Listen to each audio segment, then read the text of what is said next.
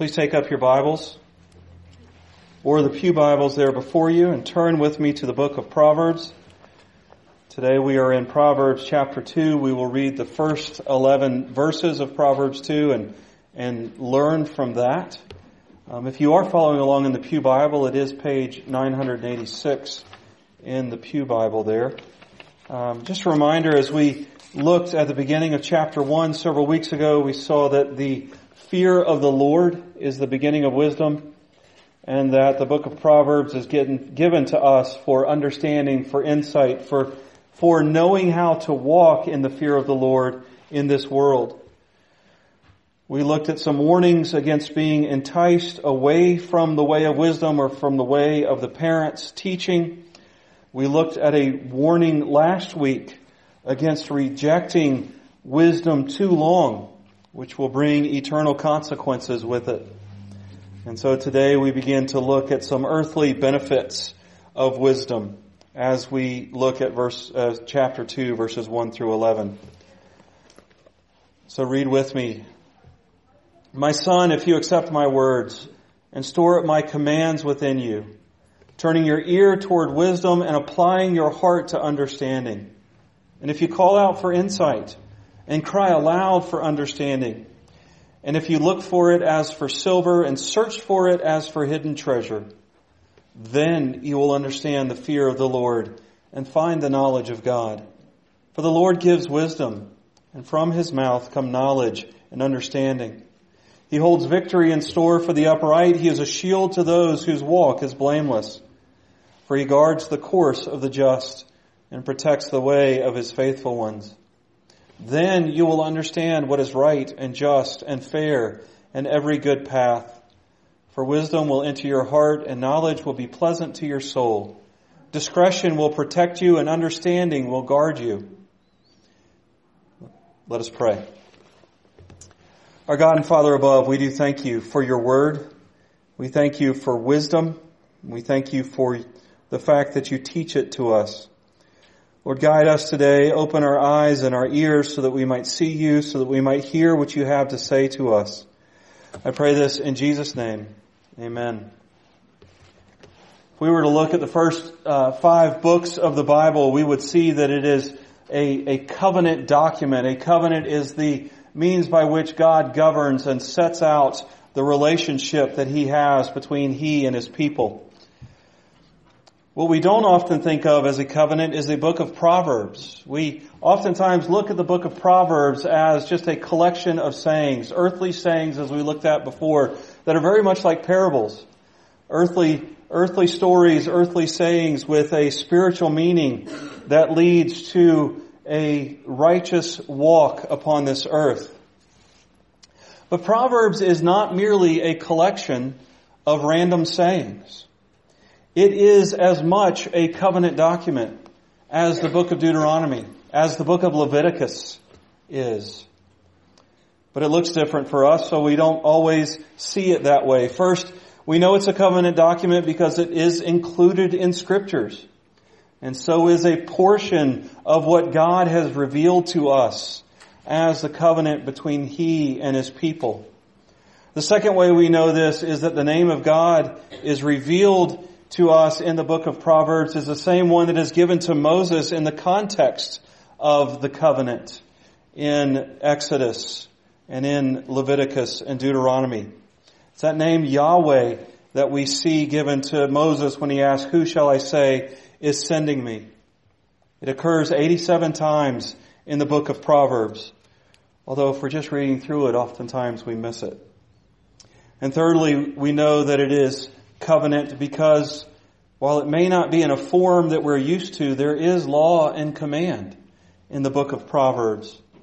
If this passage that we're reading through today had been written in the Pentateuch in the first 5 books of the Bible, we would see the thou shalts and the thou shalt nots of the 10 commandments of the law. If this passage had been written by one of the prophets, we would see the words, "Thus saith the Lord," or some form of that, to either open or to close this particular passage. But law and command shows up differently in Proverbs than it does in the rest of the Scripture. And in this particular passage, it shows up in conditional statements, or if-then statements, if you will. In computer programming, as the code is written, sometimes there are these choices that you are given to make, and the code, one line of code says, if Y is pressed, the next line of code says, then do this. And that is what we have here in today's passage. We have 3 conditions and then 2 consequences or rewards for those conditions. So today we're going to look at the 3 conditions under the heading seek diligently and the rewards as the gift of wisdom. First off, seek diligently. There are 3 conditions that we are called to follow in this passage, and we see them in the English translation by the word if. My son, if you accept my words. Verse 3, if you call out for insight. And verse 4, if you look for it as for silver and search for it as for hidden treasure. And we see these 3 conditions that are listening attentively, prayer, and diligent search. First, how are we to listen attentively? We see these 4 verbs in chapter 2, verses 1 and 2. We are to accept the words. We are to store up the Father's commands. We are to turn our ears and apply our heart. These are taking the words that the Father has given to His Son and internalizing them for the means of acting upon them. Remember, wisdom is not merely a gathering of facts. It is acting upon the information that we have been given. It is living according to the rules that the Father has taught the Son. Bruce Waltke compares this to riding a bicycle. How do we learn to ride a bicycle?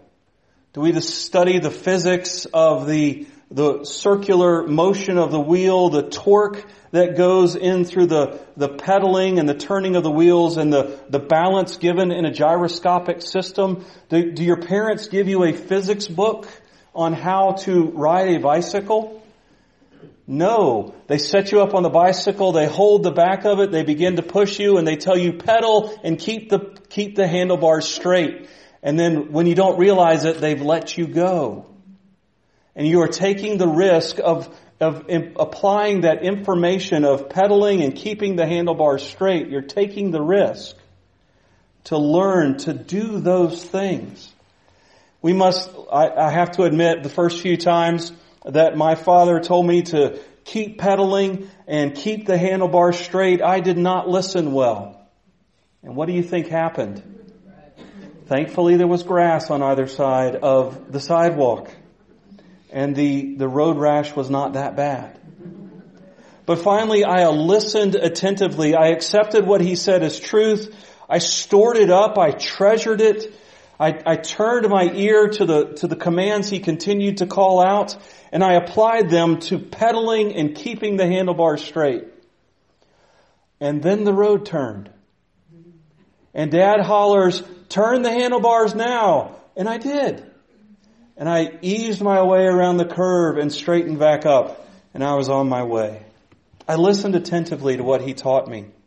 We see this in Psalm 119. Psalm 119 is a long poem praising God's Word as a means by which the psalmist is able to bear up under negative circumstances. What does the psalmist say of God's words in verse 11? He says, "I have stored up your word in my heart that I might not sin against you." Our Father in heaven has given us His word, and we must treasure it. We must accept it. We must turn toward it and apply it so that we will not sin against Him. The second condition that we are given here, the second if statement, relates to prayer. Look at verse 3. If you call out for insight and cry aloud for understanding. Not only has the father and mother taught the son the wisdom that he needs to live life, they are reminding him that there are times when he must cry out for more wisdom or for clarification of wisdom. This is that portion, that stage in a person's life where The parents are allowing them to go out, to go on and make their own decisions. But sometimes they get to those decisions that are cloudy, that are murky, that are confusing, or sometimes life is just hard. And the son must cry back out to their parents, what do I do now? Help me out with this. Parents, hopefully that is an opportunity that we have as our children grow. Children, don't forget the wisdom that your parents are seeking to teach you. And when life gets murky and difficult, call out to them for insight, for understanding. But on a spiritual level, we cry out to our Heavenly Father through prayer. We talk about decisions that we want to make in God's will, and sometimes it's difficult to make those decisions in God's will. And yet if we cry to Him, as James said in our reading earlier, He will hear, He will give wisdom to those who are undergoing the trials of life on this earth. The third condition we are given is a diligent search.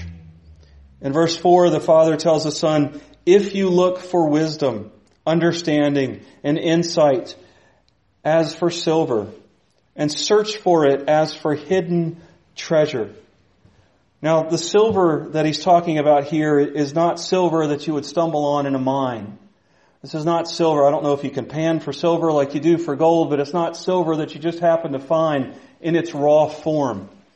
The silver that he's talking about here is silver that has been refined, had the impurities taken out, and is either available in ingots or some other valuable form, maybe a silver statue. The idea here is that this is a treasure worth having. Think of Jesus' words where he talks about the kingdom of God being like a man who looks for a treasure, and when he finds it, he goes and sells everything that he has and buys the field where the treasure is so that he may have it. Sometimes our parents have taught us everything that they can. They had given us all the advice that they can, but we still don't quite know the best course of action in our life.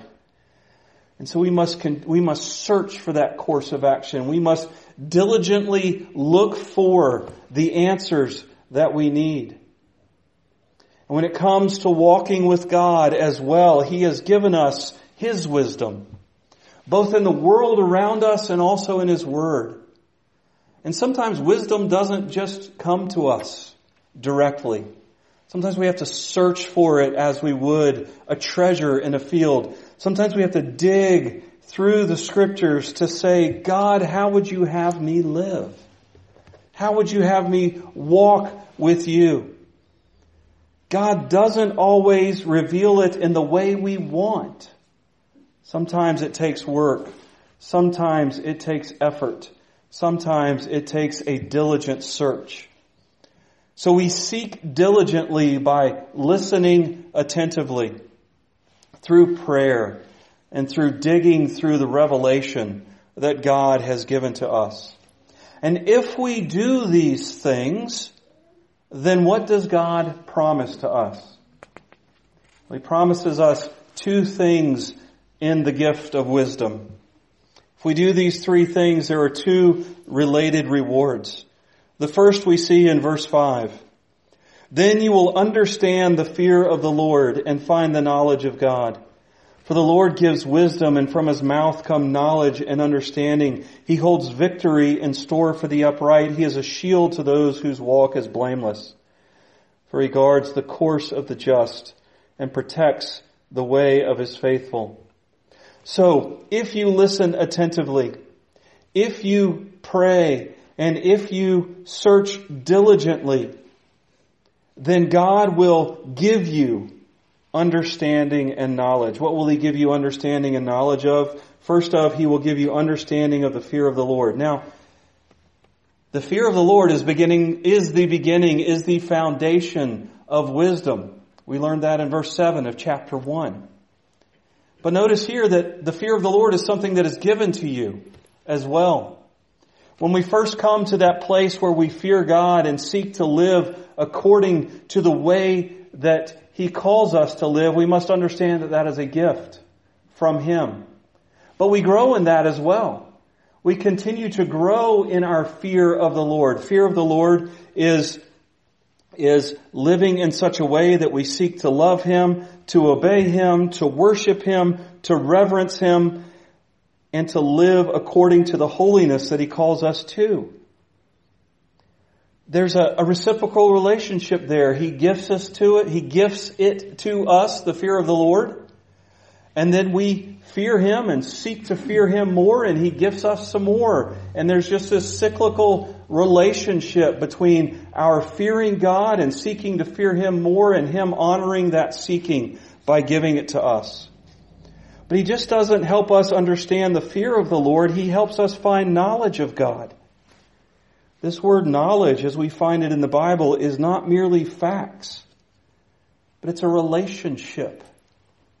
It is knowing things about God that lead us to love Him, that lead us to seek to be close to Him, that lead us to seek to be closer and in relationship with Him.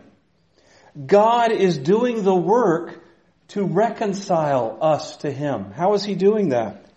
Well, He's doing it initially through the Lord and Savior Jesus Christ, who lived a reconciled life with God so that we could too. He also uses the Holy Spirit in that, because as we are reconciled with God, we are called to be more reconciled with God. Now, our standing before God in Jesus cannot change. We are holy, we are chosen, and we are beloved before Him. And yet our fleshly self still seeks our own desires, still seeks at times to turn our back on God. And so through the Holy Spirit, we continue to work to grow our fear in God, to grow our earthly reconciliation with God, so that we might be there with Him. So what does this reconciled relationship look like? First, God gives. God gives wisdom. From His mouth come knowledge and understanding. These are discernment words. These are words that where we look at God's revelation, both in His world and in His word, God gives us the ability to choose the right path, to choose His wisdom. Our relationship is marked by God holding us. In verse 7, it says He holds victory, or literally, He holds sound judgment in store for the upright. He is a shield to those whose walk is blameless. As we continue our journey through the book of Proverbs, we will see that the metaphor, the imagery of the path is very important.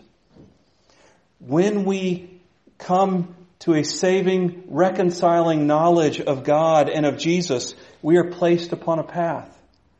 And the temptation is to stray from that path.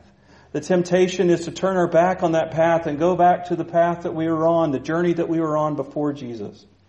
But God holds us to that path. He keeps us blameless on that path. And He gives us the sound judgment whereby we may continue to walk in Him. Brothers and sisters, what a glorious knowledge that is. How often do we get down on ourselves because we have stumbled off the path, or at least we think we have? But our ability to stay on the path is not up to you and me. It is up to God and to God alone. We have a Savior who sits in the throne room of God, who stands and intercedes for us, and who has paved the path and put the walls on either side of it so that we cannot fail to reach our appointed end. It's like Pilgrim in Pilgrim's Progress. Repeatedly took the wrong turn on the path, ended up in the slough of despair, or in Vanity Fair feeding his desires. And yet, every single time God came, corrected and disciplined him, and reminded him that that was not the path for him. I will put you on the path that will lead you to the celestial city. We know that God will keep us on the path, and we will meet our appointed end. And thirdly, God guards. It says He guards the course of the just and protects the way of His faithful ones. He keeps the lion from prowling. He keeps us free from the attacks of the evil one. He protects us and leads us in paths of righteousness for His name's sake. So the first reward for meeting the conditions is a reconciled relationship with God. The second we find in verse 9 through 11. Then you will understand what is right and just and fair, every good path. For wisdom will enter your heart and knowledge will be pleasant to you. Discretion will protect you and understanding will guard you. What we see here is that we receive from God the tools necessary to continue that walk in the fear of the Lord. He gives us knowledge of what is righteous. He gives us knowledge of justice. He gives us knowledge of uprightness or fairness. What did Adam and Eve seek when they ate the tree of the knowledge of good and evil? They sought the means by which they could determine what is right and wrong for themselves. Brothers and sisters, that is not knowledge that you and I can handle. We were not designed for those God-level decisions. And so when we are reconciled with God, what He does is He gives us the knowledge to know what is right, what is wrong, what is just, and what is fair in this world. He gives us the knowledge necessary to make the decisions, to walk the path, to treat our fellow human beings with dignity, with honor, with respect, to choose between God's way and the world's way. All of those things are gifted to us if we but seek them diligently, if we but pray for them, and if we but listen attentively. We are called to seek diligently for the wisdom of God, and God will gift us the wisdom that He promises. Are we storing up? Are we treasuring the Word of God in our hearts? Are we like the psalmist in Psalm 19 who says that God's words are sweet as honey? Are we like the psalmist in 119 that said, I store up your word in my heart. Your word is like a lamp to my feet and a light to my path. We start with Bible reading. We start with prayer. If that's not something that is a regular part of life, I encourage you to make it a regular part of life. Search, listen attentively to the things that God has given to you in His Word and in His world. Pray to Him and seek wisdom from Him. And search His Word diligently for the answers that you so desperately ask. And God promises this: if you do those things, He will respond to you with a reconciled relationship and with wisdom for the path. Let us pray. God, what wonderful words. Words that we take for granted. We have such glorious access in our culture, in our country, to your word. And yet we take it for granted. We don't treasure it. Help us to treasure your word. Help us to store it up. Help us to hold on to it. What great privilege we have in prayer to approach your throne, to seek your favor and your will in prayer. Help us to do that well. And finally, help us to dig for the answers that you would have for us, for the wisdom and discernment that you teach us in your world and in your word. And then remind us that you do gift us wisdom, that you honor that search, that you show us what it means to fear you. You gift us the ability to fear you. And you show us the light for the path. Lord, walk with us in wisdom and show us your way. I pray this in Jesus' name. Amen.